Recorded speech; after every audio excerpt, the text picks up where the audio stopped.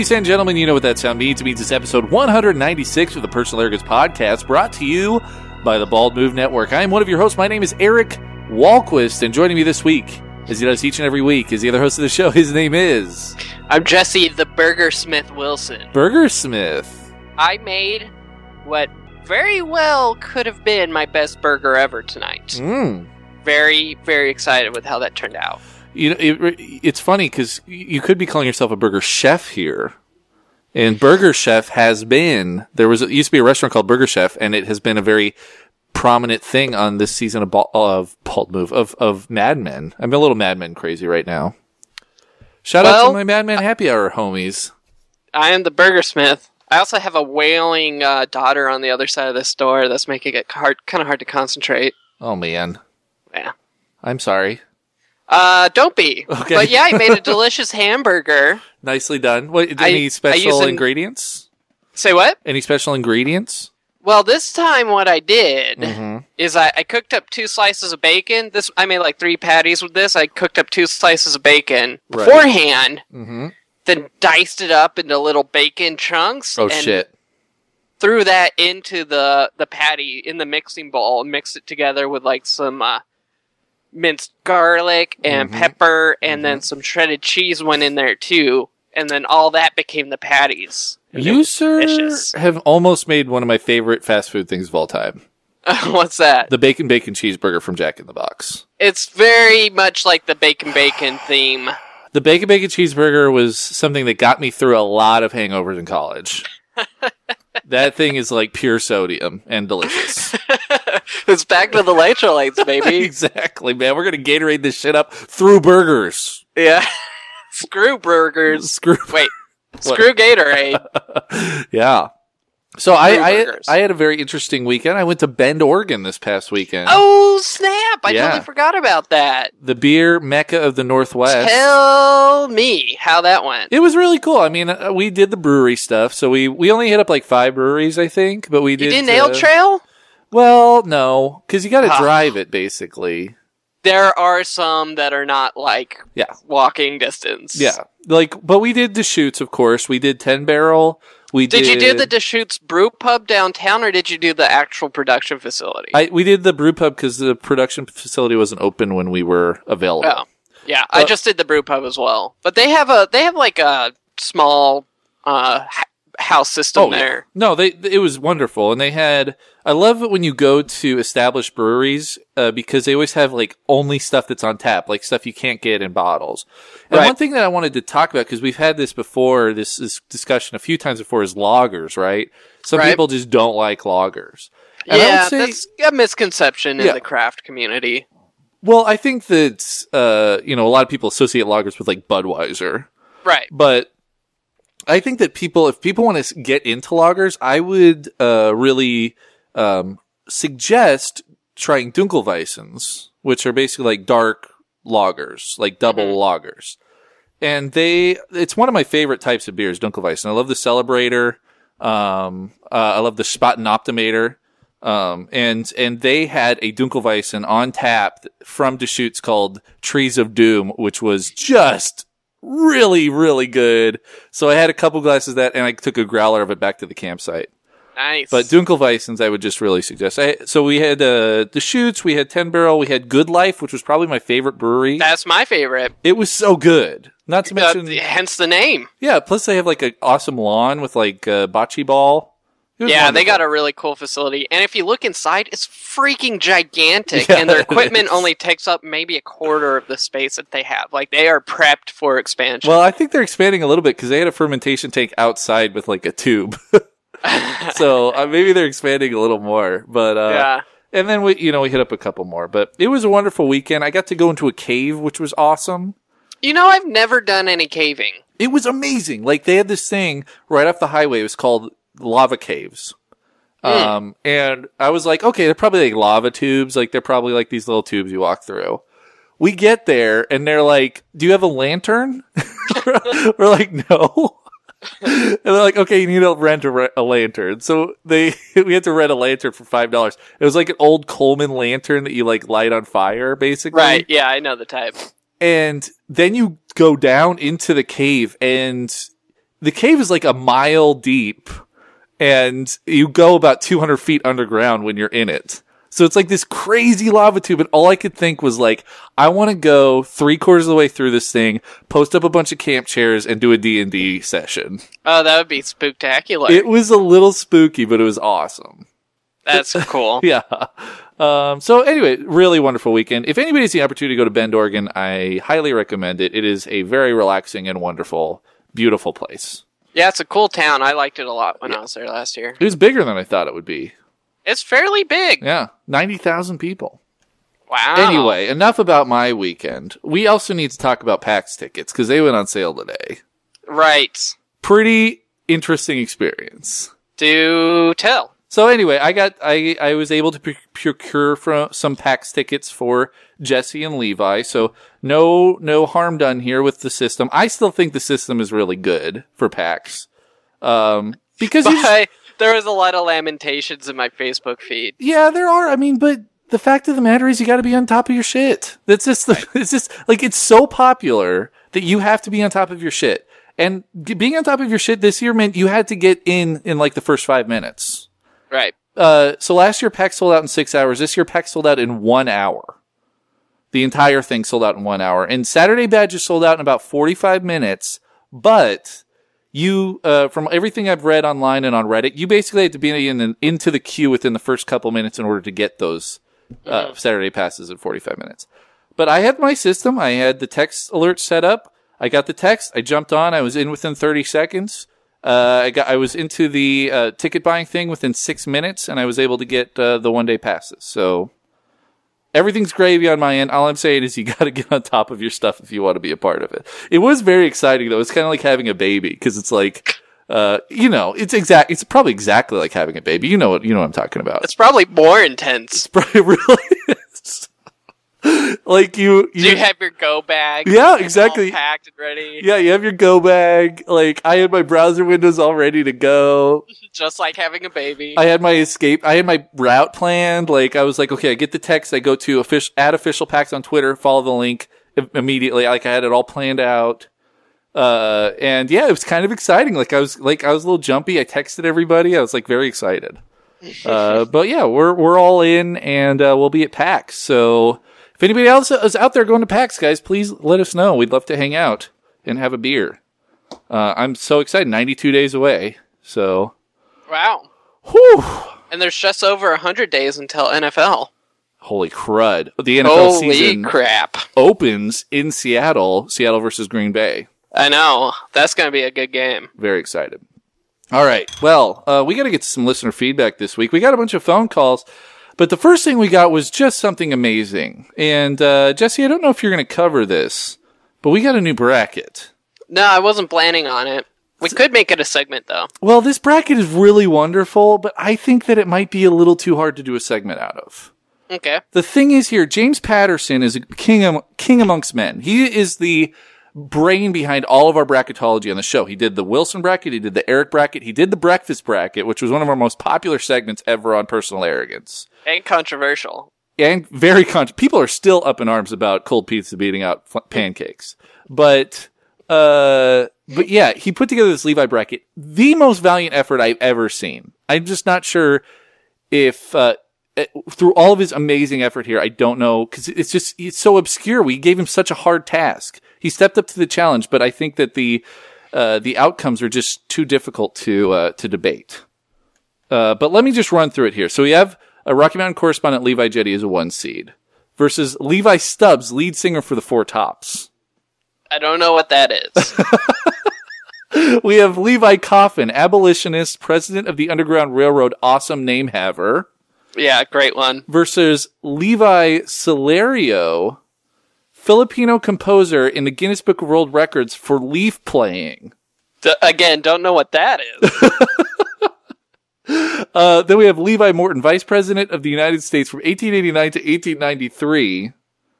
Versus Levi Ponce, mural painter of Danny Trejo, Edward James Olmos, and Richie Valens. Pretty cool.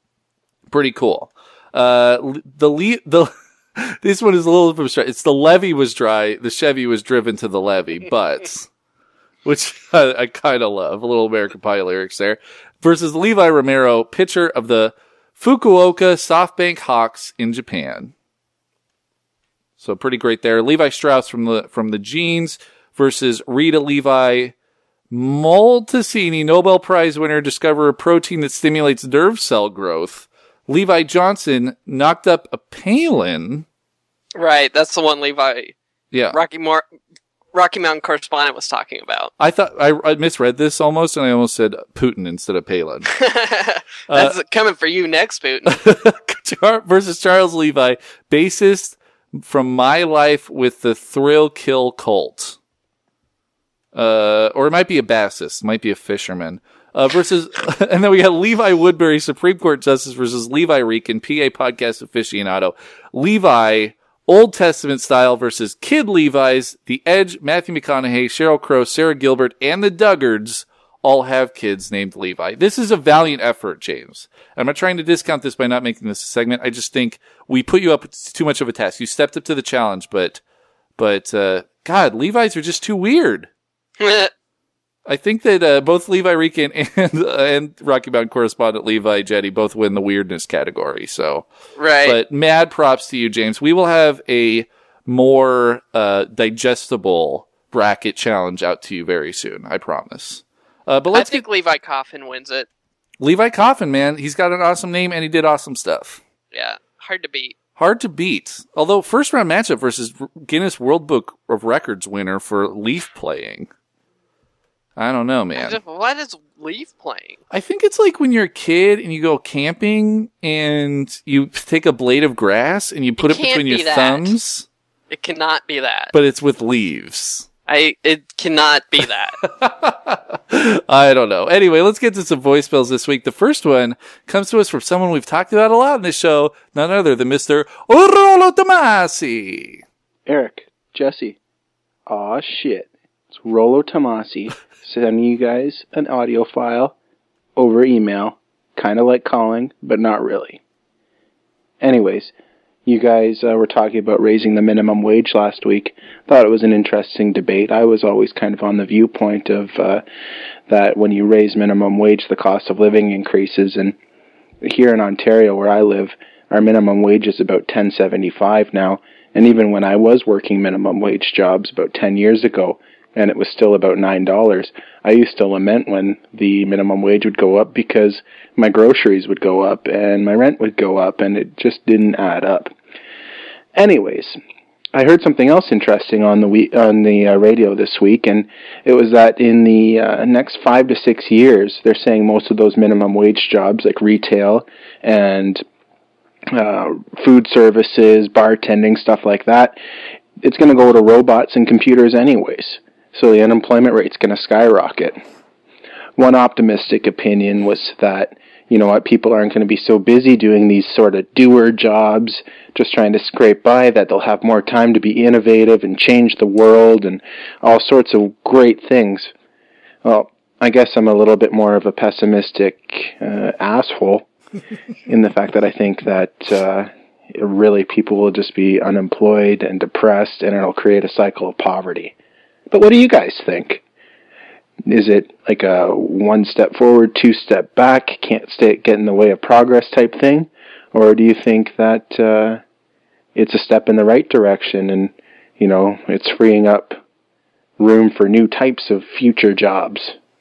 Maybe we can be people that dust off the computers and make minimum wage? I don't know. But anyways, love the cast.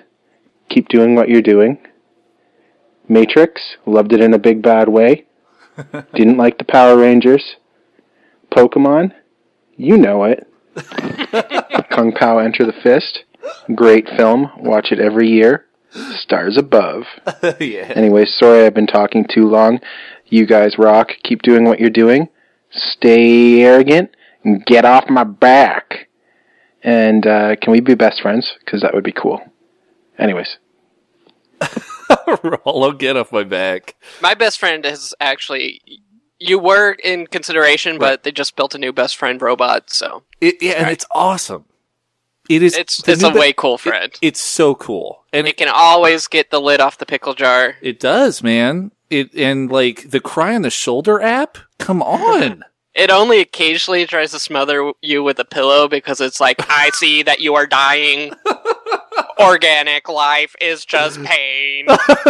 Let me smother you. Yeah. No, that's only like twice a week. Yeah. It's pretty easy. You just gotta sleep with one eye open. Mm-hmm. Not a prob. Anyway, one eye on the EMP grenade. I feel like the whole our whole minimum wage talk might have been a little more political than we tried to make it on this show. We usually don't get too political. I made it fairly political. Yeah, whatever. You self-identified as a Marxist at the beginning, so. But it's. Yeah, I mean, there's sides to everything. I think one of the things is, especially with the minimum wage proposal here in Seattle going up to $15, at least it will be a litmus test to see. And that's kind of what economists are saying. It's like, well, we'll see, because we've literally never had a $15 US dollar minimum wage basically anywhere in the world. I know they have a very high minimum wage in Australia, but when you use a conversion rate, it's actually lower than 15 American dollars. So, it'll be an interesting test to see if it works or not. And it'll happen in my city. So we'll either be, great, affluent, wonderful people, or it's going to devolve into post-apocalyptic Seattle, which I really want to play Infamous 2. So maybe I'll get to do that in real life. Well, Seattle in the 70s was basically a post-apocalyptic Seattle. Yeah. Last one to leave Seattle, turn out those lights. Precisely. As for the robot thing, I love the idea of robot workers. In fact, the Safeway in town here, yep, I was a little bummed out because they took out one bank of the self-checkout. Why? I love self-checkout. They took one of them out and installed like 2 express checkouts, which only like one of them is being operated at any time anyway. Classic Pinko Port Townsend. There's way too many checkouts. Yeah. There's always like 50% of the checkouts aren't even open. Mm-hmm. So it's not like we need more checkouts. We need more of the do-it-yourself stuff. I love the do-it-yourself checkout. But, I mean, there's an interesting philosophical question posed here. Like, imagine, what if all the jobs, what if graphic designers and brewers, and not just like minimum wage laborer jobs, but all sorts of jobs were being done by humans. And essentially, no one had to work. We have like a self-sustaining robotic economy on Earth, and we as humans are free to like do as we please because everything is provided to us. Do we still have like social stratum? Do we still have class? Are there people who, well, I own the robot, so I get all the money, right, and you don't own any robots, so you don't get any money? Yeah. Like, how does that work when we progress the society like that? Well, I mean, I feel like the haves and have-nots would be very separated in that scenario. Yeah, unless it isn't. Unless all the robots belong to the government, and the people control the government, and then everyone just gets a check in the mail. Well, you could just move to Alaska, sir. I don't know. I mean, many a sci-fi novel has been written off this premise. Right. But yeah, it's a really interesting thing to think about it. And the crazy thing about it is that we are pretty close to realizing that world. We might be getting a little bit closer in one of my topics this week. All right. Well, let's save it for that. We got a couple more voicemails. This one comes to us from our good buddy, Rob Zip down in Houston, Texas, and here it is. Hey, Eric and Jesse, this is your good friend Rob Zip down in Houston. I was on a podcast panel at Comic Palooza on Saturday, and someone asked me what podcast you listen to, and definitely gave Personal Arrogance a big shout-out. So I could talk about beer, board games, and other weird shit. They're funny guys. So I just wanted to give you guys a heads up if you got like a plethora of new listeners and Facebook friends and whatnot. So, anyway, I'm going to drink a beer, 3 or 4 for you guys, and definitely stay arrogant. Love you. Love you too, Rob. Get off my back. Love Rob Zip, dude. That guy's the best. Can't help but love him. Can't help but love him. He's got that Texas charm. Mm-hmm. And he's plugging our podcast. Yeah. Texas Comic Paloozas. Love it. Which is awesome. Can't get enough of it. Thank you, Rob. I really appreciate that. And then we got one more from across the pond. We got a new British listener. Here he is. It's Rory from the UK. I'm a university student at Reading doing archaeology. just thought I'd ring in. First time listener, long time listener, first time caller. Really enjoy your podcast, all the stuff you talk about. I've actually started getting into board games. Played Risk a couple of times over the last couple of weeks. I've bought Settlers of Catan. That should arrive soon. Looking forward to playing that. I'm in the middle of my first year exams at university now. I've actually got 2 exams tomorrow. I was just listening to some of your podcasts, relaxing a bit before my exams. And keep up the good work and stay off my back. You stay off my back. This is so great, dude. I love the British listeners. I have mixed feelings about this. Well, because you're an Australian citizen, sir. Yes. But the fact of the matter is... And an American. Yeah, frankly. You've been oppressed and rebelled. Yeah. No, I love these British listeners, man. It just makes my day. Ollie James, Sam Gulmahamadi. I can't get enough of these guys. So sure, we got like a good 3 who are, active participants at this point. Exactly. That's wild. And that's only in Great Britain proper. We've also got Ireland, we've got Germany. We're taking over Europe, man. Speaking of Risk. I'm going to get those 5 sweet victory points. By the way, you're going to stop playing Risk as soon as you start playing Settlers. Yeah. And it's great. We're expanding horizons too here. So, we can't talk about it enough. If we talk about board games on here all the time, if you need an intro board game, the universal intro board game to enter this world of designer board games is Settlers of Catan. I can't recommend it enough. Settlers of Catan. And if you want to give us a call, please do so. 360-362-0024. Our promise to you is that if you give us a call, we will put it on this show. Bam. So there you go. It's time for a little tiny Matt roll-off. We're going to get this show on the road, see who gets to speak first on the podcast. Going to be a roll of a 20-sided die, and here we go. What'd you get? Mighty 11. I got an 11 as well. Double roll-offs! So many double roll-offs, guys. So many double roll-offs. Here we go. What'd you get? 5. I got a 10. Ah, dang. Oh, man. I wanted it. All right. Well, my first topic this week has to do with, surprise, games. Here we go.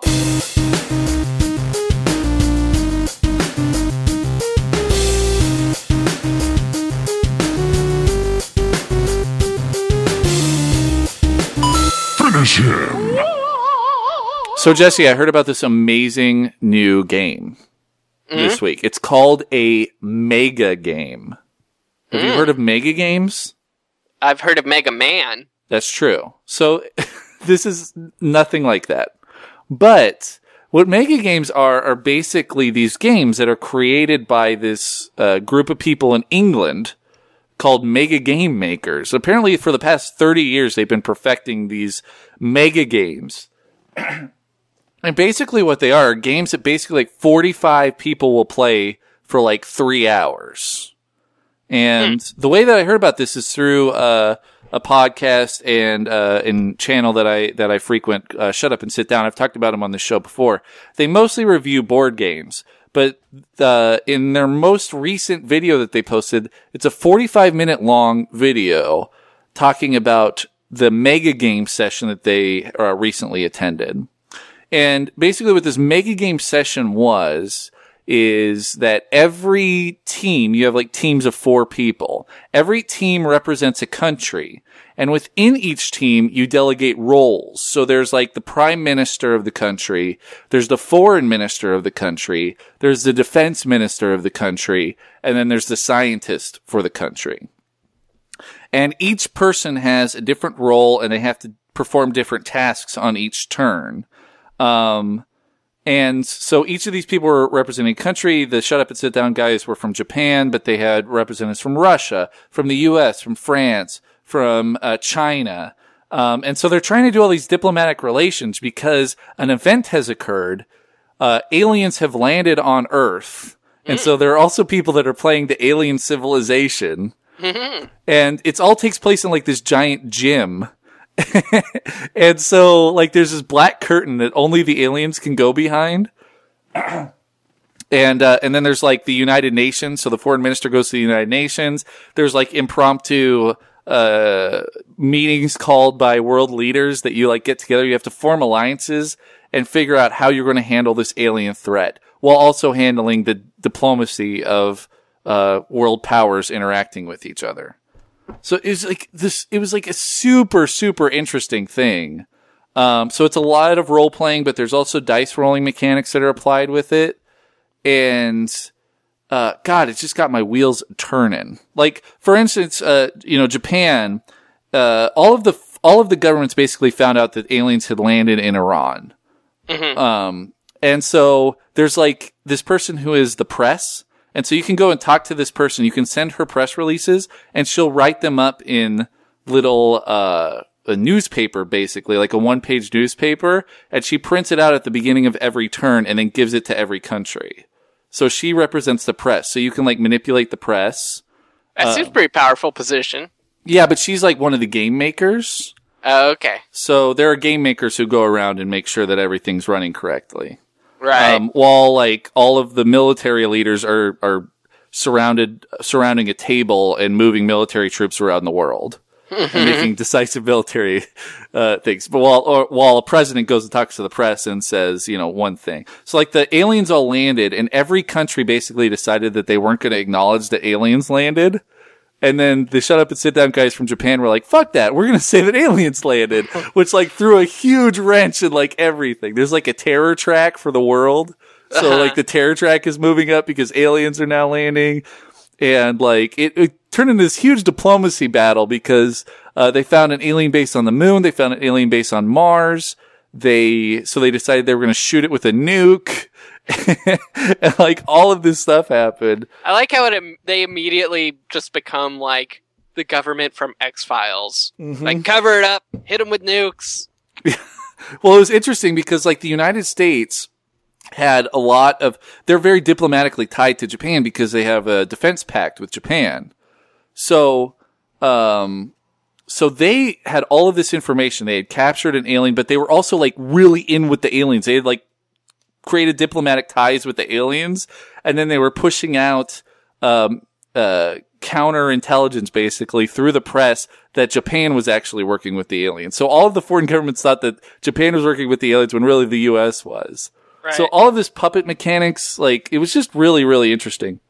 And then at the end of the day, it turned out that the aliens had just come to Earth to see if Earth was mature enough to join a galactic council. Right, of course. Like, that's why you don't nuke the aliens. Yeah, exactly. So then the aliens were like, well, fuck that. You guys are going to blow us up. So they like they're like out of town. You don't get to join the galactic council. Right. Just like an amazing thing. Like I really want to do it.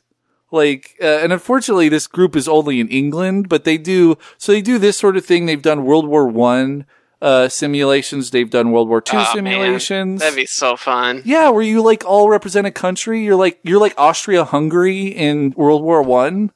Right. Like, so cool. Oh man, the nerd cred is rising, I think.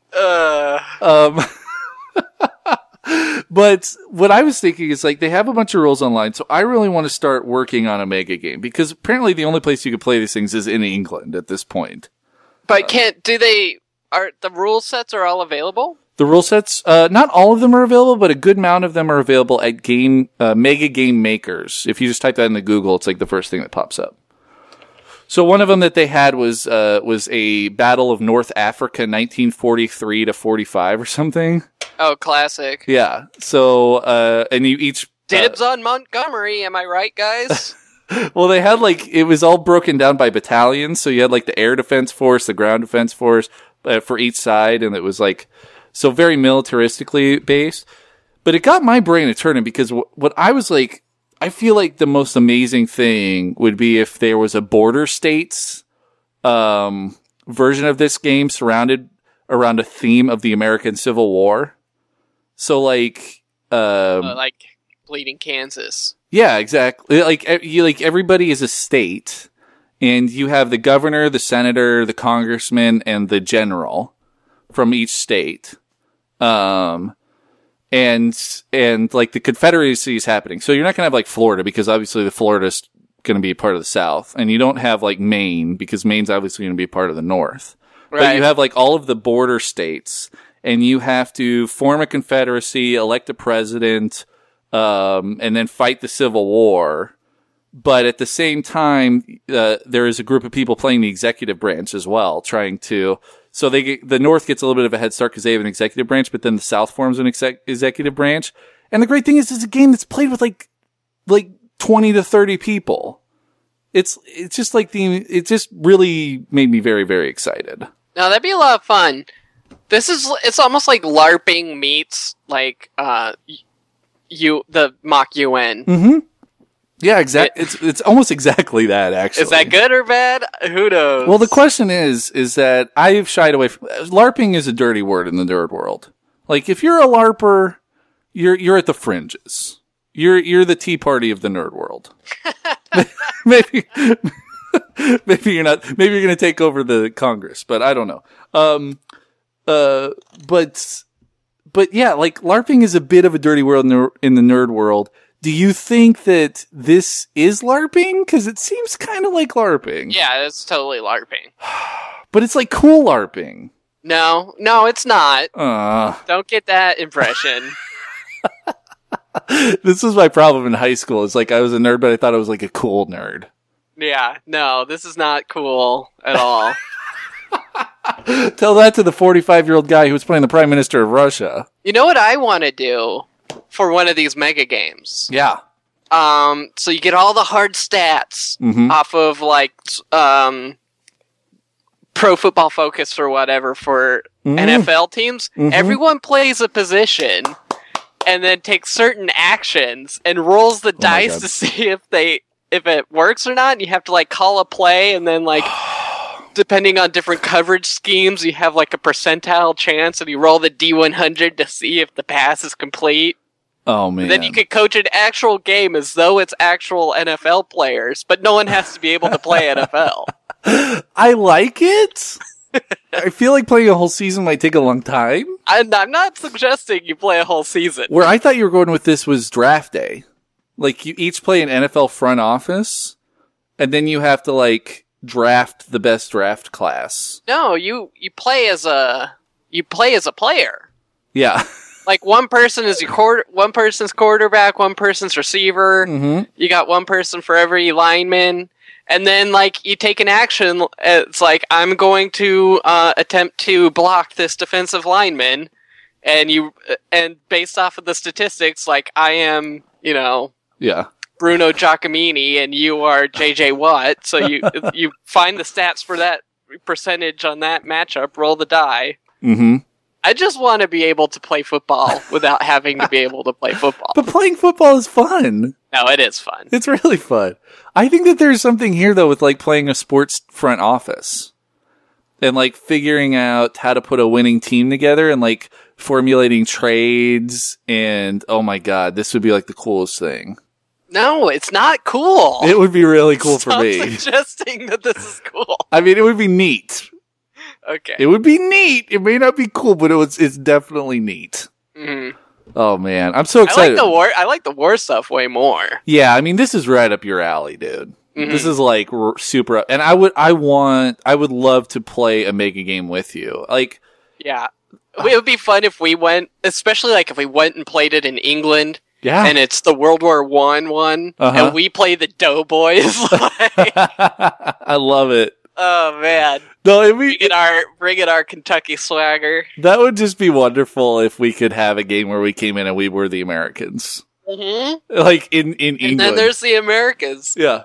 I'd love to see like the meek British nerd trying to play, President Wilson. No. I love it. And like, the shut up and sit down guys like got kind of into it. Like they had uniforms. Like they wore like suits. Oh man, I would get so into it. The Americans had. We already have matching suits. Yeah, that's true. We do. We have 2 sets. Thank you, weddings. No, and the oh my god, if we all were the same suit, that would be ridiculous. It'd be really fun to try and organize something like this during PAX. Maybe not this year, but the following. Well, and I do kind of want to take certain elements of this and incorporate it into the HP Pubcraft Love Club. Oh, man, I've been thinking about that lately. If you have any suggestions, I need to start getting that together hardcore.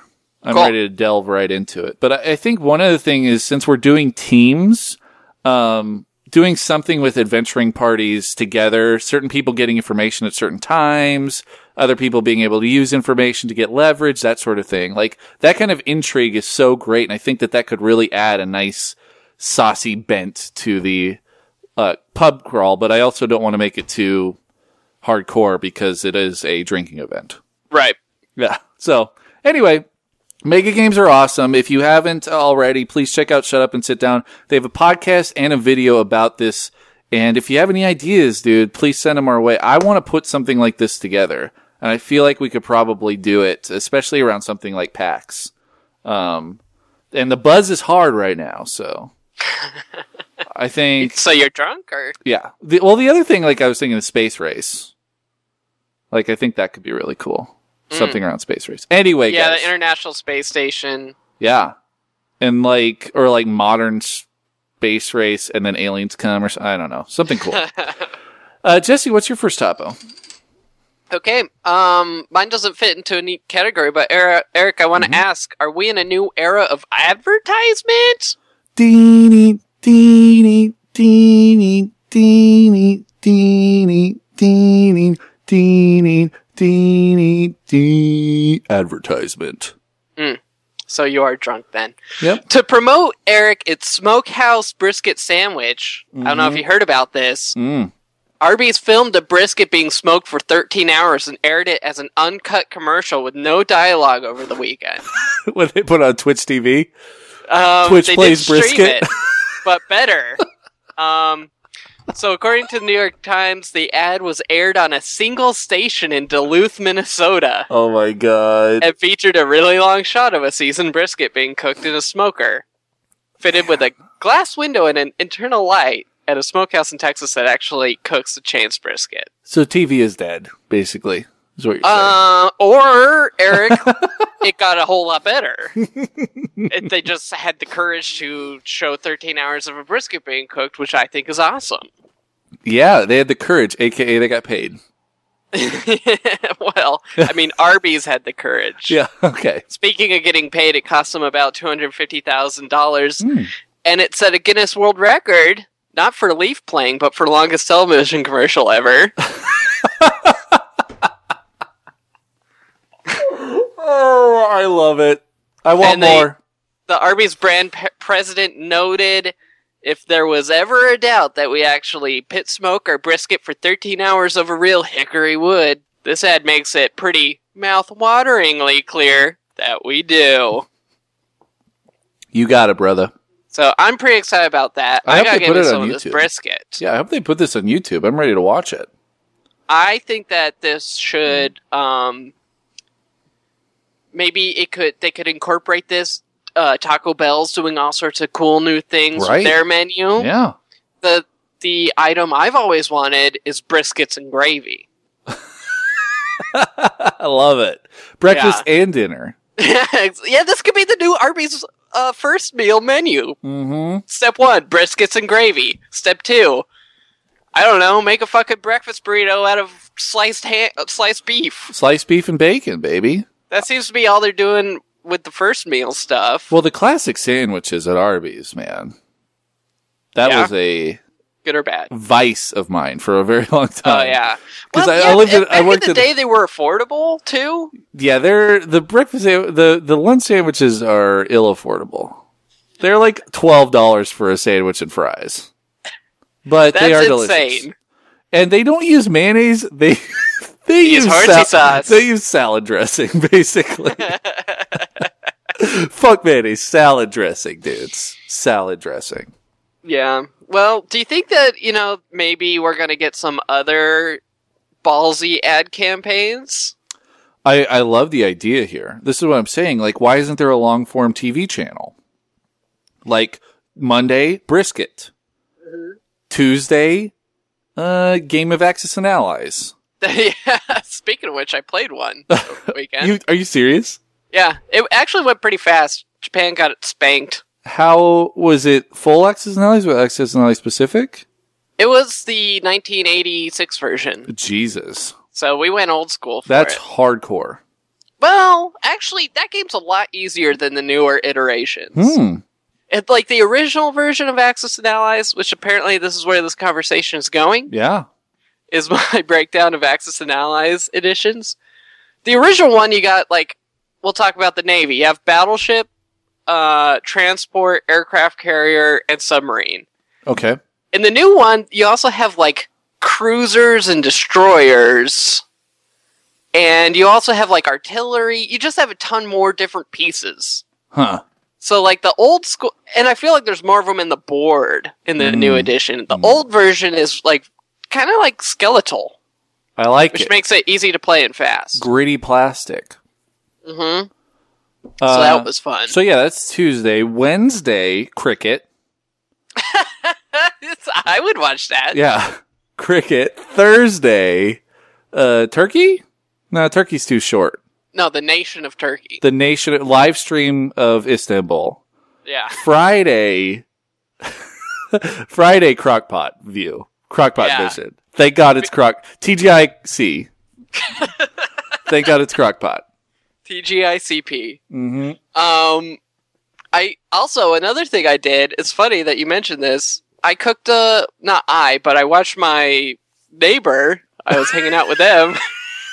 Well, they cooked a bird in deep fat oil, like deep fat fried chicken. Cool, man. It was awesome. Yeah, Saturday watching beer ferment. Yeah. Well, that's just fascinating. Yeast doing their thing. Yeast Unleashed. Yeast Unleashed. Real yeast of Port Townsend County. I don't know. Yeah. Um, I'm pretty excited about this. Have you seen the commercial where the guy for this? It's the Arby's commercial. mhm. It's airing on TV right now, Yeah. and Tasha and I were fascinated by it for a long time. For one thing, they introduce this guy, but they don't say like what he's done, Uh-huh. and then like after like the third or fourth viewing, Mm-hmm. in the bottom corner it said "Legendary Detective." Oh, yeah. I know what you're talking about. He He's like goes a fat around. guy. Yeah, and he like hands meat slicers to people through the Yeah, drive-through window. And Tasha and I like looked him up to see what the hell he had done. He's Yeah. like PI or whatever. Is he like tied to Jimmy Hoffa or something? I'm not sure. Uh-huh. Apparently, I wasn't paying too close attention during my research. Mm. But at one point in the latest iteration of these commercials, he says something that's like, "It's a real munchitation situation." And I've watched this commercial probably 50 times, just like, what the hell is he saying? Munchitation situation? I don't know what he says. It's a munchination situation, man. It's a very munchitation situation. It speaks for And then itself. The other guy laughs, but he does. If you look at the guy he's talking to laughing, it's sort of like that awkward, like, what the hell laugh? But like, I'm just gonna go for it because you rhymed, so I think it was a joke. Yeah, it's most of the laughs that you give me on this show. That's not true. You literally did that laugh when I said that joke. Every podcast with you, Eric, is a very munchitatious situation. What does he say? Maybe the listeners out there know what I'm talking about. Oh, man, Please let me know, because I've what been is racking my brain trying to figure out. Is it munchination or munchitation? I think it's munchitatious. But it definitely shouldn't have been included in the final cut. Well, They play it a lot during the bar rescue marathons I watch every Sunday. you know, you gotta give a little bit of a leash, for these commercials. And sometimes he comes up with comedy gold. Sometimes he comes up with Munchitatious situation. Oh man! By the way, Sunday beard growing. It gets real exciting around 5 o'clock. Yeah, because he starts eating an egg salad sandwich and it gets in the beard. Oh man, I had a moment the other day. Are you bearding right now? Well, I haven't seen you I in a was while. bearding, but I cut it down to mustache and sideburns. Mm. But I was eating a bagel with cream cheese at work. I caught myself in the mirror, and I just had a bunch of cream cheese on my mustache. It was not a good look. Well, at least you caught yourself. Yeah, but it was like it was a while after I ate the bagel. It was a while. Yeah. Oh, man. Anyway, I'm ready for a break. Me too, buddy. Let's do some trivia. We're going to be doing Genus 1 and Trivial Pursuit. I'm going to be rolling a 6-sided die to see which category we're doing this week. And away we roll. It's a 3, baby. It's history. I'm not going to do it this week, Jesse. What? I'm not going to do it this time. The history thing. Oh, I see. Yeah. I thought you meant you're not going to do the category. No, I'm not going to do the history prelude where I say that you have a degree in history. Well, I think you just did it. Well, come on, man. I can't have to spell this stuff out for you every time. It was a pretty munchetaceous situation. I think this is getting into the stars above territory. We're gonna need to make this munchetaceous situation. Oh man, this is random things that like you don't know why they're funny, but they're funny. Right. They're just fucking funny. All right. Jesse, this question is for you. Who shot Lee Harvey Oswald? That would be my man, Jack Ruby. Jack Ruby. I played a rogue sorcerer in a D&D campaign once. I named Ruby Jack after this guy. Wow, that's hardcore, man. I was going to make a joke, but I think you're right. It's Jack Ruby. Jesus. All right, so you're up 1-0. This one's for me. Please play along at home. What U.S. president established the National Foundation for Infantile Paralysis? I'm going to go with FDR. Is that like an institution where they paralyze bababies? Because that seems Probably. pretty cruel. It's very cruel, and as we all know, FDR, cruelest president. I think, I think it's Teddy Roosevelt because he was like, speak softly, carry a big stick, and use it to Jesus. just break the spines of children. We don't need those jokes on this show. It's FDR. I like how they didn't put FDR, they just put Franklin Roosevelt. Ooh, that's a classy move. Not Delano. Back in '83, he was just known as Franklin Roosevelt. Franklin. Good old Franklin. All right, so it's 1-1. Jesse. Oh, we've had that one before. Jesse's question's for you. What entertainer won a defamation suit against the National Enquirer in 1981? I'll go with Rod Stewart. I like it. I'm going to go with John Wayne. Carol Burnett. I barely know who that is. She had her own show in the 70s, the Carol Burnett Show. She also played Miss Hannigan on the TV movie Annie, which aired in the early 90s, and I had on VHS because my parents taped it. Well, there you go. That is a very munchetaceous situation. This question's for me. What date was Black Tuesday? I'm going to go with October 14th, 1929.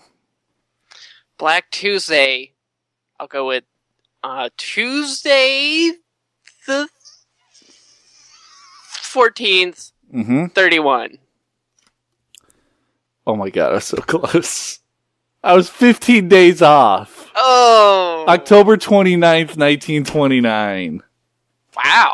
Jeez. I mean, I think that warrants a point. I don't think so. It's not a geography tiebreaker. But now it is. It's a geography tiebreaker, guys. We each got 1 point, which means that whoever is geographically closest to the answer will get the round. The question is, Jesse, you answer first. What is the easternmost U.S. state capital? Easternmost U.S. state capital. I want to give it to the capital of Maine, which is Bangor. You're going to give it to Bangor, Maine. I'm going to give it to Portland, Maine. Uh-oh. Although I think Bangor is the capital. Oh, god damn it. It's Augusta, Georgia. Oh, well, who's closer now? I got to do a Google search. Because we were both wrong. We were both very wrong. Augusta, Georgia. So Portland's First, Maine. what is the capital of Maine? That's irrelevant. I know, but just out of curiosity. You look it up. I'll look up what the capital of Maine is. Bangor, Maine is an hour and 58 minutes north of Portland, Maine, which means Eric won everything this week. Well, there you go. Augusta. Yeah. Augusta, capital of Maine. Oh, wait. Augusta. Okay. Okay, we screwed this up, man. I thought Augusta was the capital of Georgia because I'm a dum-dum. So, Eddie, Portland, Maine is literally like right between Augusta, Maine and Portland. Wait, I'm confused. I'm sorry. Augusta, Maine is right between Bangor, Maine and Portland, Maine. Oh, man. What's the correct answer? Okay, just 1 second. To Augusta, Maine. I am a dum-dum. Is Augusta, Maine the correct answer? Augusta, Maine is the correct answer. Oh. So we both had the state right. So Portland, Maine is 54 minutes from Augusta, Maine. And Bangor, Maine is an hour and 13 minutes from Augusta, Maine, which means I beat you out by 23 minutes. Oh, as everyone knows in the United States, that's how we measure distance. Miles per hour, motherfucker. All right, I'm going to take it. I'm going to take it this week. Wow. That means you win everything. I do. And Double that means roll-off, and we had to throw it to the judges. Jesus. So. Pretty good. I don't have as the bird flies. I'm using Google Maps here. But that means my second topic this week is going to be movies. Do you know what nemesis means?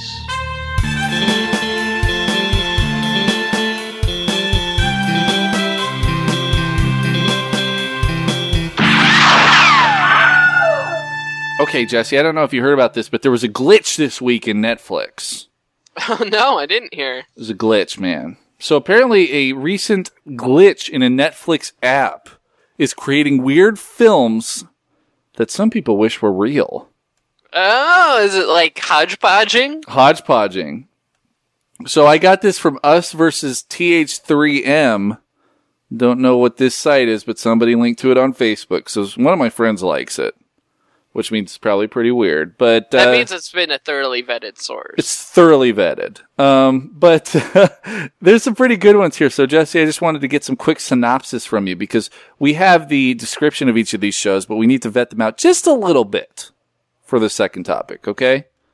So the first one here is, it's a little bit of a Lifetime sci-fi crossover. Katie is crushed when her boyfriend inexplicably leaves her, and even more shocked when he sends her a diary kept by his enormous freshwater creatures.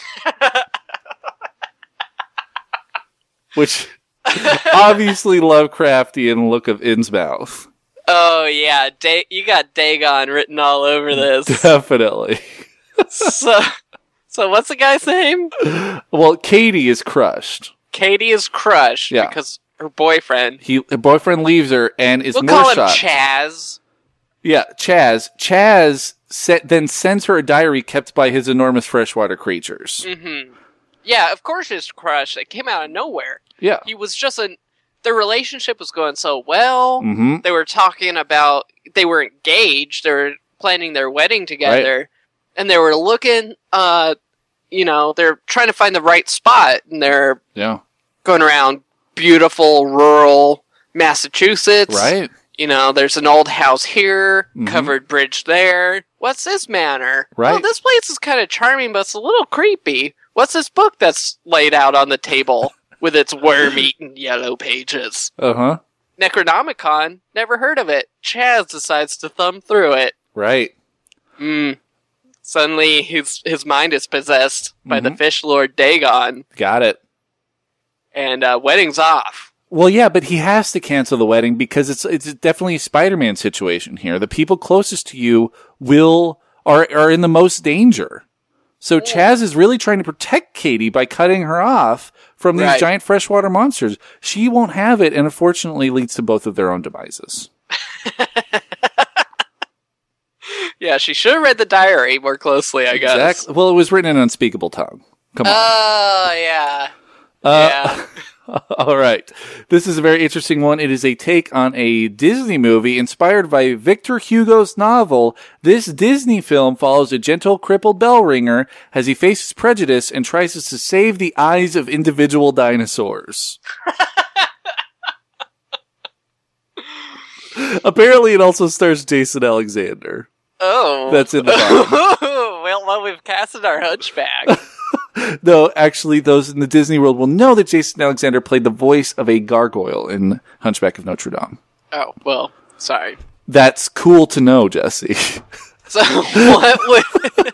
Totally cool. Totally cool. Saving the eyes of individual dinosaurs. I love it. I feel like there's some kind of Jurassic Uprising, Hollow Earth situation happening here. Oh, yeah. He rung the bell too hard Right. in Notre Dame, and it shattered the very crust of the earth, and he tumbled down below to the hollow earth Right. where dinosaurs live. Because we all know that fossils are really just dinosaur graves. Right. Because, like, dinosaurs live on the inside of the earth, Right. you know, sort of like in a halo thing. They can just see the earth in every direction. Exactly. The molten core sustains their life. Yeah, it's like They that dream in die, they Inception. get buried, duh. They're not animals. Right. And then we dig them up. They have actually entire natural history museums dedicated to the ancient race of humans because they've been digging up our graves. Absolutely. And the problem with this is that there is the classic eye thief mammal. Stealing individual eyes of dinosaur children while they sleep. It's a classic horror tale of trying to find this pile of eyes in a dank It's like cave. their Krampus. Yeah, exactly. He's their Krampus. Dinosaur Krampus is stealing the eyes of baby dinosaurs, and it's up to Quasimodo to find them in Hollow Earth. Okay. Hook, Love it. line, Starring sinker. Jason Alexander. Exactly. As the eye thief. All right, this one's good. It's a Star Trek one. Decades after the adventures of the Enterprise crew, Captain Jean-Luc Picard leads the new Enterprise on missions of trash-talking and deceit. Oh! I love this. Yes. It's Jean-Luc, though. It's Jean-Luc Picard, baby. Ooh, it's so much easier if it's Kirk, but that makes it even better. I don't know, because I feel like Patrick Stewart can still pull this off. I don't know, Yeah. So, like, after, you know, the military side of the Enterprise has been retired, Yeah, that's done. It's no longer a warship. right. They all become diplomats. Exactly. And they're granted diplomatic immunity. But they've got some bones to pick. They've got Exactly. some unfinished business with some Klingons and some Borg. You know it. And they're going to use their diplomatic immunity just to go really, like, talk some shit. They're going to get that guy who played Fez Yeah, and also had the MTV show Yo Mama. exactly. They're I'm with you. They're just gonna show up and challenge them to Yo Mama offs. Yeah. Plus, what was that fighting show? Bully Beatdown? That guy's got to be in. He's got to be the guy. Oh, and by that guy, I think you mean Hero and American Patriot, Jason Mayhem Miller. Glad I know that. I'm just saying. I Don't love know the the capital of Maine, but I know the host of Bully Beatdown is Jason Mayhem Miller. So that's cool. I just love the idea that like all of the diplomats use their diplomatic immunity to have insult battles in alleyways in foreign planets, Right? Yeah. and that's all the show. It's an MTV original show. Yeah. Diplomatic Beatdown. Yeah. Bully Well, you Beatdown. know, they were famous for like that, the man on the moon planting the flag. Yeah, So they already have a pretty strong credential when it comes to space travel. love it. I got two more here. We'll quickly touch on this one just because it's a Twilight Zone reference. I love the Twilight Zone so much. Hosted by creator Rod Serling, this groundbreaking anthology series presents tales of the supernatural that are often bogged down by bureaucracy. Well, that's basically the X-Files. Yeah, that's what I was thinking. Is basically that's the X-Files. Yeah. All right, and then there's one more here. Director Sophie Fiennes and philosopher Slavoj Zizek's journey into the epicenter of ideology through their interpretations of a need to battle the Green Goblin. Love it. That one speaks for itself. It basically is Spider-Man 2. All right, Jesse, that's our Seco Topo. What is your Seco Topo? I want to talk a little bit about science. All right. If today we're able to create a two-headed dog with 6 legs, is it possible that a similar creature existed thousands of years ago? And I say yes. Great stuff. The tech giant Eric Google, not Eric Google, but well, Eric the Google is tech a tech Google giant. Yeah. Eric. Don't Google Eric, by the way. Okay. Announced on its blog Tuesday that it plans to test about 200 of its own two-seat self-driving cars. I'm so excited about this. Yeah, this is right up the Robot Alley. We've talked. Robot Alley is a great name for the next street in Port Townsend, Washington. Robot Alley is the great name for the diplomatic smackdown battles in Star Trek. Oh, man. I'm so stoked on this, though. Yeah. Quote, we've been working towards the goal of vehicles that can shoulder the entire burden of driving, the company wrote. They will take you where you want to go at the push of a button, and that's an important step towards improving road safety and transforming mobility for millions of people, end quote. Let's do it. The main goal of the tiny gumdrop-shaped cars isn't to push Google into the business of building cars. Duh. Instead, the company wants to develop self-driving software that will improve road safety and help people who can't drive. Yep. They keep pushing this, like, help people who can't drive, improve road safety. Great. Right. But what I'm excited about is getting people to fucking be able to move. Oh, yeah, traffic, dude. Traffic! Yeah. Think about it. You're at a stoplight. You know, there's 10 cars in front of you. The light turns green. That person wakes up, starts rolling. The next person doesn't start rolling until they started rolling. The next person behind them doesn't start rolling until the second person started rolling. Robot cars, all of them sync together, working at once. That light turns green. The entire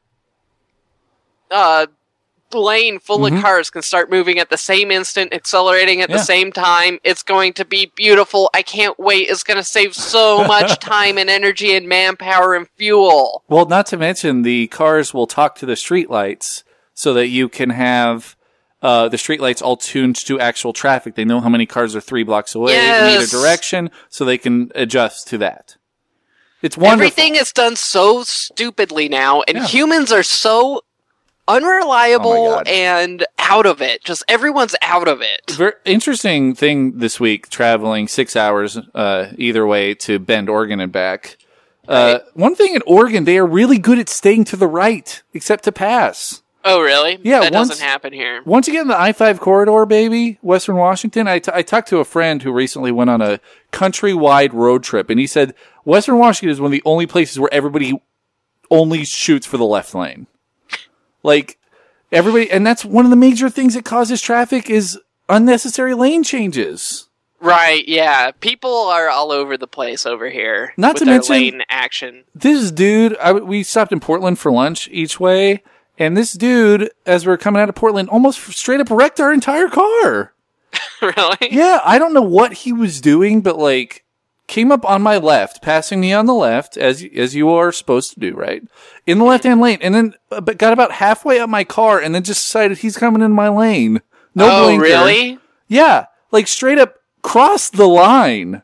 Like, I had to hit the brakes and slam on the horn for him to realize that I was fucking there. I don't understand. It's not like I was in his blind spot. He literally came up behind me. He forgot. Yeah. Humans should not be trusted to drive. We're stupid monkeys. Today, actually, that's funny because today I'm leaving work. My work is situated on probably the most dangerous intersection in my small town. I've seen multiple wrecks at that intersection since I've been working there. For some reason, I mean, it's a 4-way intersection. Right. Right? Mm-hmm. If you want to turn left, you have to yield on your green. Right. To people who are going forward through the intersection. Right. That's how the traffic laws work. But for some reason, because I work in the port, so I guess people think it's like a driveway or something. It kind of looks like a driveway. Yeah, a tiny bit. Teeny tiny bit. People are like, oh, I can just turn left. Yeah. And there's big signs, must yield on left turns. Right. And I was just driving forward through the intersection, and this lady started like turning right towards me. And crazy, I was dude. like, go ahead and hit me. I don't care. I was like, you're going to be paying for it. Yeah. And she had to like swerve out of the way to avoid hitting me because she was turning left. I was going forward. Yeah. But yeah, humans are shitty drivers. Robots would rule at driving. Robots will rule driving because they can't be impaired. Robots aren't going to be checking their cell phones. Robots aren't going to be trying to deal with kids in the back seat. Like, just let it happen, baby. Come on. What is the problem? Why? I think it's a major hurdle, though, here in America, is that people are like, oh, I want to drive. I want to drive my car. I'm like, who wants to driving is a chore? Who wants to drive their car, dude? Who wants to do that? I don't. I want to sit. I want to watch X-Files. Yes, exactly. I want to play Game Boy. If I could just get in my car and play Game Boy and then be at work, that would rule. Well, I do take the bus. Yeah, Kinda there's that. no buses where I live. Yeah, but I'm just saying, like, come on, dude. Nobody wants to drive, and like, Okay. you can have like driver roads. You could have places where people can actually drive their cars. You could have tracks that people can drive on if they really want to drive. But dude, average people, I don't need a bunch of fucking 16-year-olds out on the roads learning how to drive. I got a robot. You say 16. I'll take 16-year-olds to the 80-year-olds that I deal with on a daily basis. Well, in my yeah, retirement either town that I way. live in. Either way. You know, I'm with you. Yeah, the testing program will begin later this summer with a handful of primitive prototypes hitting the roads around Google's Mountain View headquarters. Sounds nice. That kind of sounds like an evil, like, headquarters, like a lair. Don't care, love it. Google Mountain View. The early builds will have manual controls for test drivers to override the car's autonomous driving system as required by current California law. But Google plans to build the bulk of the cars as fully autonomous, no steering wheel, no gas or brake pedal. Love it. So no override systems, which I say clear it out. More room for me to play Magic cards and place my, Kindle. Yeah. Inside will be a pair of seats with seatbelts, space for your belongings, buttons to start and stop, a screen showing where the car is going. California law is expected to allow the operation of such vehicles on public roads with a permit by the end of the year. The cars were built with safety in mind. They have sensors that eliminate blind spots and look in every direction for more than 200 yards. The top speed of the first vehicles will be limited to 25 miles per hour, which is whack. That's super whack. That's so stupid. It can't go over 25 miles per hour. Once these things solve traffic, we're all going to be going 100 miles an hour wherever we want. Yes! And they look in 360 degrees for over 200 yards. Like, it is impossible for the human to do that. Exactly. It's safe. It's infinitely more safe than even the safest human. Right. So they say two key obstacles stand in the way. Costs and legislation. So apparently truly autonomous cars could cost $7,000 to $10,000 more than their manual counterparts. Turn them into taxis pays for itself. Right. When they hit the market in 2020, and probably will be available only as luxury models to begin with, which is kind of weird. That's whack. I want the economy one, please. Come on, and Honda, U.S. jump on laws that shit. have a lot of catching up to do. Currently, only 4 states allow autonomous vehicles: California, Nevada, Michigan, and Florida. Dude, you know Washington's going to jump on that shit. Washington, Colorado You're gonna better be up there for smoking the a old fucking- spleef mobiles. You're going to be smoking a blunt, riding around in an autonomous car while getting gay married. It's going to be the best thing ever. That's the thing, though. Those that do allow it require a licensed, sober driver to be in the driver's seat at all times, ready and willing to assume control of the vehicle. And that's why what I'm excited for are the ones that you can't manually override. Yeah, Washington's going to be on top of that shit. You know it. Yeah. You can't legalize weed and not have sober drivers in autonomous cars. Come on. That's just true. It's a hot box. It's a hot box. Hot box on wheels, baby. The Hot Wheels. The Hot Wheels. The Hot Wheels weed tour. Green tour in Seattle. Yeah, man. I just think this could be the greatest thing to happen to us in our generation. Dude, I feel like if these things actually are released in 2020, like, come on, dude. Like, so much better for everyone. You know what I think they should do? They go pick your kids up from school. They drive your 80-year-old grandma around. They allow you to go out to the clubs at night and have fun. They allow you to do work on your way to work or play DS on the way to work. Right. Like, they allow you to take a 6-hour road trip and watch a movie on the way instead of almost getting into an accident. Nice. Yes. Plus, like fatigue drivers are the most dangerous thing ever. Right. Like people who have road exhaustion, so eliminate that completely. So I got two things. One thing, taxi services would become so much cheaper. Honestly, I could see a future where the average American doesn't own an automobile. Yeah. Because an entrepreneur could buy a fleet of these self-driving cars. Yep. You would just need some sort of security system to make sure people don't fuck them up. Well, you just have an app. I mean, it's car to go, but without the driving. Right, and you could just, hit it. They'll be like, we'll be there in 7 minutes. Yep. And then you get in, you get out, and imagine a taxi service where you don't have to pay for a fleet of drivers. Exactly. You don't have to pay them that $15 minimum wage. Well, I mean, it's crazy because, one thing is the taxis are going to be super gross because a lot of people are going to be having sex in these things. Yeah, there's got to be, some sort of camera. Yeah, you're on. You just got to hire one guy with a bank of cameras, and then there's an automatic mace, hand comes down with a Mickey bottle, Mouse glove. It's like a spray bottle you use on dogs. Exactly. Squirt Bring it up. I will mace you. Or actually, they could just have a UV sanitizer every time you get in and out of the car. Right? They have those future toilets that they have. Exactly.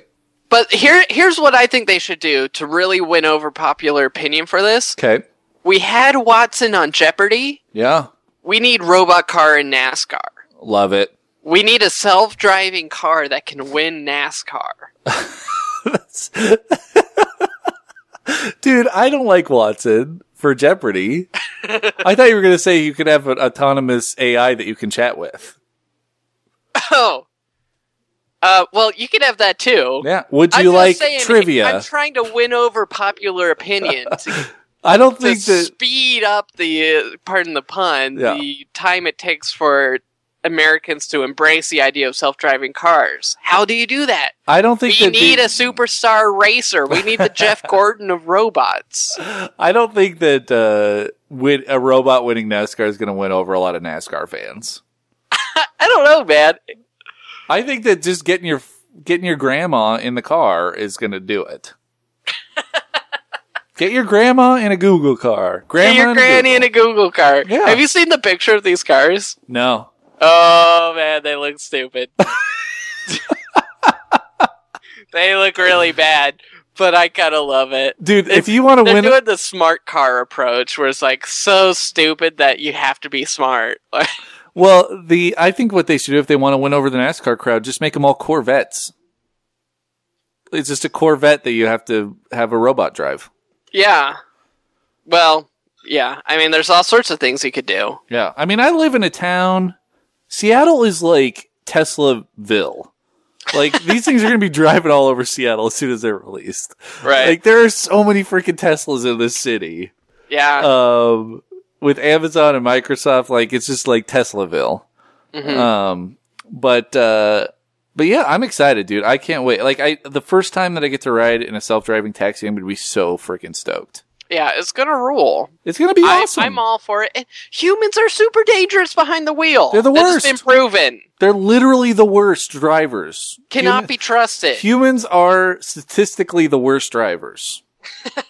Of all the animals that drive. Of all the animals that drive, they are the worst. Which is insane. Yeah. Your dad sent you that... There's less fatalities every year because of a Doberman Pinscher behind the wheel. Yeah, your dad sent you that chain email with the dog and the steering wheel. That guy did better than you on his driving test.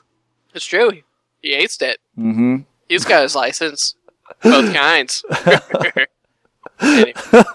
All right. Well, let's move on. But before we do, we want to tell you about the Bald Move Podcast Network, guys. So much stuff going on right now. We just had the final season, part 1 of Mad Men. Aaron and Gino are wrapping that up for you right now. But there are also guys. There's so many freaking TV podcasts. We got Game of Thrones. We have what is this? Bald Move TV podcast, Metalocalypse, the Doomstar Requiem, a clock opera is now up there on baldmove.com. Yeah, that's part of their crowdsourcing campaign. Oh, awesome. You could fund them to do a podcast on a different show, so they did a Metalocalypse one. That's awesome. Which is funny, because they are, as far as I know, not Metalocalypse guys. I could be wrong. Well, they have 2 podcasts on it right now, so check that out. They also have 24, an unofficial podcast covering the new 24 season, the miniseries. Like I said, they got Fargo, they have Game of Thrones, and Mad Men is wrapping up. They're hitting on all cylinders, but we've also got the Because Show, we've got Up Yours Downstairs, and we're on there as well. Check out baldmove.com, guys, and you can click on the support button at the top of the page to find out how to support those dudes. Also, get in touch with us, personalarrogance@gmail.com if you want to send us an email or a bracket, 360-362-0024 to leave us a voicemail, at Personal Podcasts on Twitter. We're on Facebook. We're at the Bald Move Facebook page. We are also on the Personal Arrogance Facebook page. And then you can also rate and review us on iTunes, guys. That helps us out a ton. If you haven't done that already, please take 3 minutes. Rate and review us on iTunes. It helps us out so much. It makes this Personal Arrogance Nation a little bit bigger. Also, if you are on a panel at a comic convention about podcasts, please mention us. Yeah. That'd be awesome, because that's called word of mouth. And if you can't do anything else, just word of mouth it. We really appreciate it all. But if you are on our Facebook page, guys, and this Facebook thing is blowing up, I predict that this Facebook thing will be very big in very soon. They should buy some sort of virtual reality headwear so you can do it all the time. Man, don't get ahead of yourself. But we do. I will do that in my Google car. We do. Yeah, exactly. Yeah, it's like, oh, you're driving to downtown. How about you're driving through the Sonoran Desert on a horse? That will be funny when people are in their autonomous cars playing Grand Theft Auto on their Oculus Rifts. I love it. Anyway, each week we're on Facebook and we say, hey, we're recording. What do you want us to talk about? And you tell us and we talk about it. First of all, Rob Zip says, thanks for calling your listeners friends instead of fans.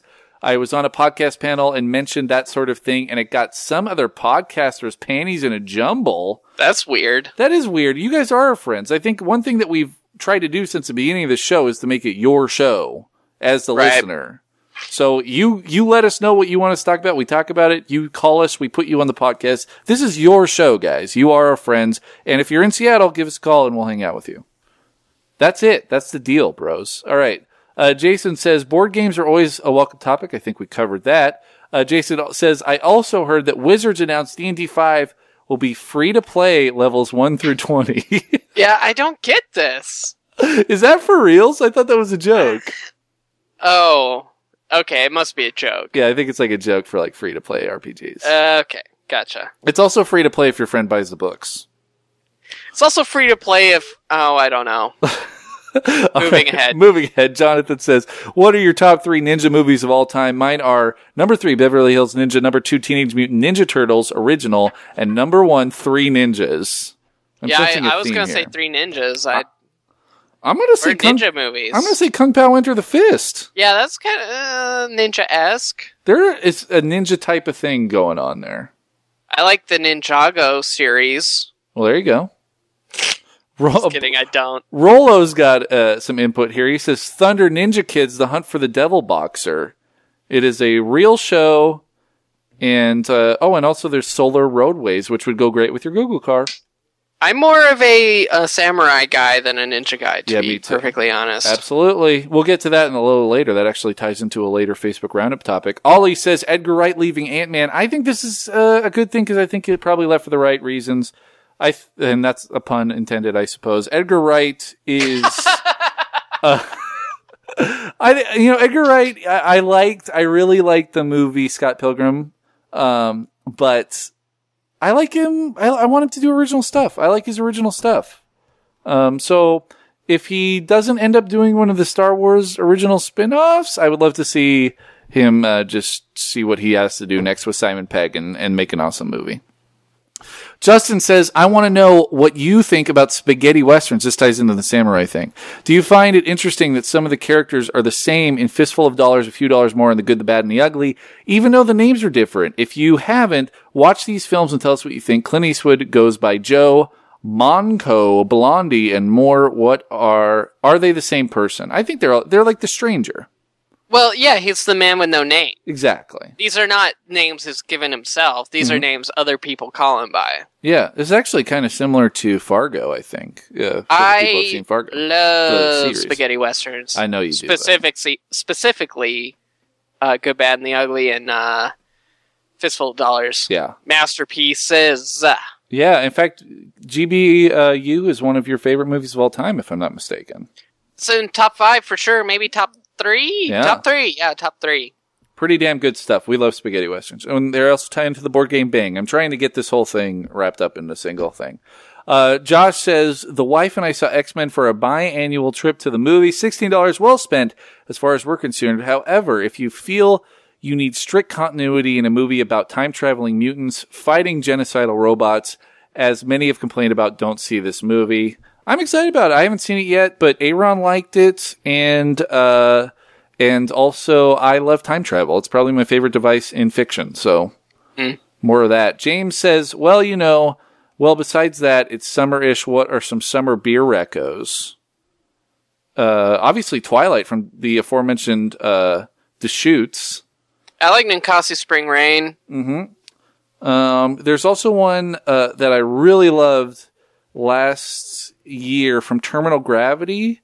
They're out of Oregon, and I'm trying to type it up right now because I can't remember what it's called. Yeah, I'm trying to remember too. I cannot recall. Yeah, I'll get back to it. But the Terminal Gravity summer seasonal. But I do Twilight Summer Ale. You can't go wrong with it.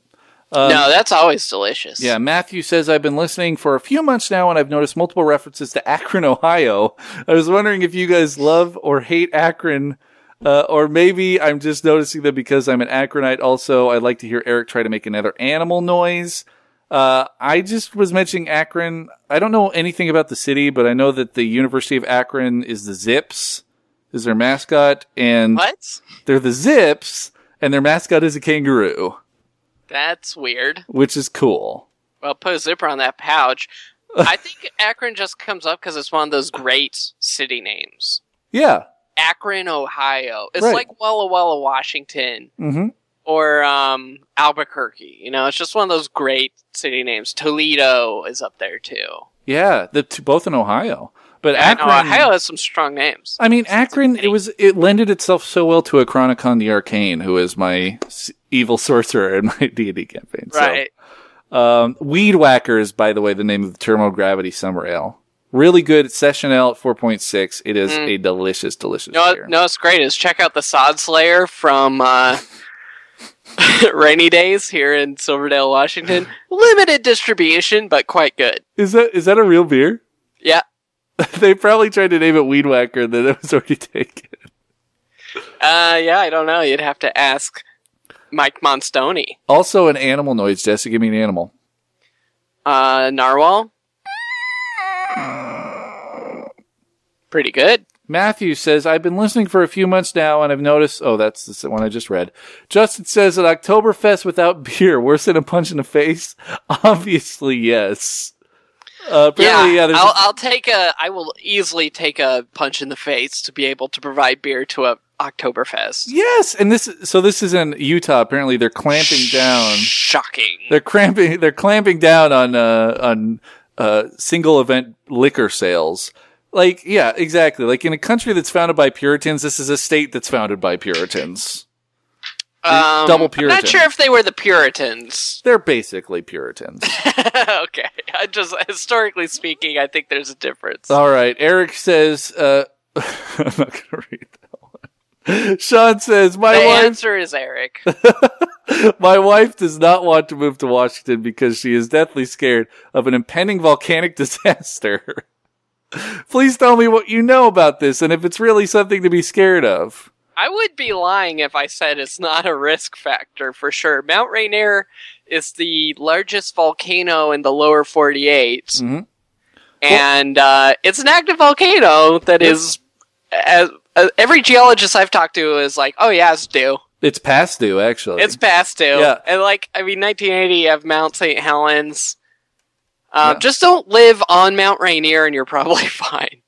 Well, I mean, the other part about this is that there's geological evidence that the last time that Mount Rainier blew up, it pushed lahars that were, and a lahar is a giant mudslide, lahars that were like over 100 feet deep down the Puyallup Valley all the way to Seattle. Nice. So it's not going to empty, it's not going to hit like downtown Seattle or north. It's going to empty into Elliott Bay if it follows a traditional track. But basically, yeah, a 100+ foot mudslide is due to also ravage the entire Puyallup River Valley. So don't settle in Puyallup. Yeah. Also, in short, your wife is actually right. but the other part about it is like they knew that Mount St. Helens was going to erupt. It had eruption. Like, it's not like an earthquake that happens randomly. Like, earthquake or volcanoes, you can kind of predict when they're about to happen, so they'll be able to evacuate you. So that's a plus side, I guess. Have I talked on this podcast about the time I was observing Mount St. Helens while it was erupting? Dude, you weren't even alive. Not in 1980. Uh-huh. This was when I was in community college. Because remember...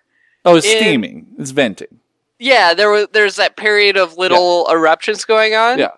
I was on a field trip to Mount St. Helens right when that started. And there was like all this activity and like everyone started running to the windows and there was like the plume coming up from there. Yeah. And we were on that ridge. I can't remember what it's called, but it's named after the guy that died there last time it blew. Yeah. The one guy, there was one dude who died when Mount St. Helens blew up because he refused to leave his cabin. Yeah. He was on that ridge, and this was before like there was that much activity going on there. Yeah, and I got to see like an actual like plume of volcanic smoke come out of a volcano. Everybody's like, cool. Guys, is this I was okay? fine. I was like, oh, this is just kind of cool. Okay. You're a child. You have no fear of death. Well, anyway. I was in college. But we got volcanoes, we got earthquakes. But here, the funny thing about this story was that the bus driver was like freaking out. He like wanted everyone to get on the bus to get out of there. He was so freaking terrified, and everyone else was like, "Yeah, it's whatever. It's just doing his thing." But he was like, "Yeah, I want to go. We should go." Oh, guys. Love it. We got one more here. So what? We're like 2 months. Michael says we're 2 months away from the Arrogant Move Fantasy Football League. You bet we are. That will be happening. You guys are. Once again, Jesse. Fantasy football rules. It's boring. I hate it. All right. I don't want to do it. Fine. Aaron and I will just battle it out in the championship once more. Go for it. All right. Well, that's all of our feedback for this week. It's time for recommendations. Jesse, what's your first reco? I've recommended it before, I'm sure. Mystery Science Theater 3000, the episode Werewolf. Do it. The other night, I was staying up late. I was a little buzzed. I was like, I'm just gonna throw this on and like, I'll go to bed when I start getting bored. Watch the entire show. I was like, this rules. Love this show. This is so funny. Awesome. My first reco this week, I've been pouring through HBO Go and Veep, dude. Veep is a great show. Stars Julia Louis-Dreyfus. I gotta watch that. It's pretty funny. It's not like the greatest show, but it is a great time passer. I enjoy it very much. Veep. Right. So my second reco is like Dungeons and Dragons. Like I have here written D&D with like 12 Ds. There you go. I've been having so much fun with it. I can't wait to play the next campaign, guys, and we might have a very interesting celebration for our 200th episode that might involve a little D&D, so stay tuned for that. And my second reco this week is going to be... Oh, I already did it. It's the Trees of Doom. God damn it. I wish the Shoots would put this in the production. Dunkelweissens, guys. Dunkelweissens. It's a cool style. I love them. I could drink those all day. I would definitely like more domestic craft breweries to do them because honestly, I've gotten some bad like Optimators and Celebrators just because you never know. Like you go to the Safeway, it could be sitting on the shelf for like 2+ months just getting oxidized. Right. So definitely get the Deschutes one as you're suggesting. Or if you're at a Prost here, it's German bar in Seattle. German bars usually have some kind of Dunkelweissen on tap. Great place to get them.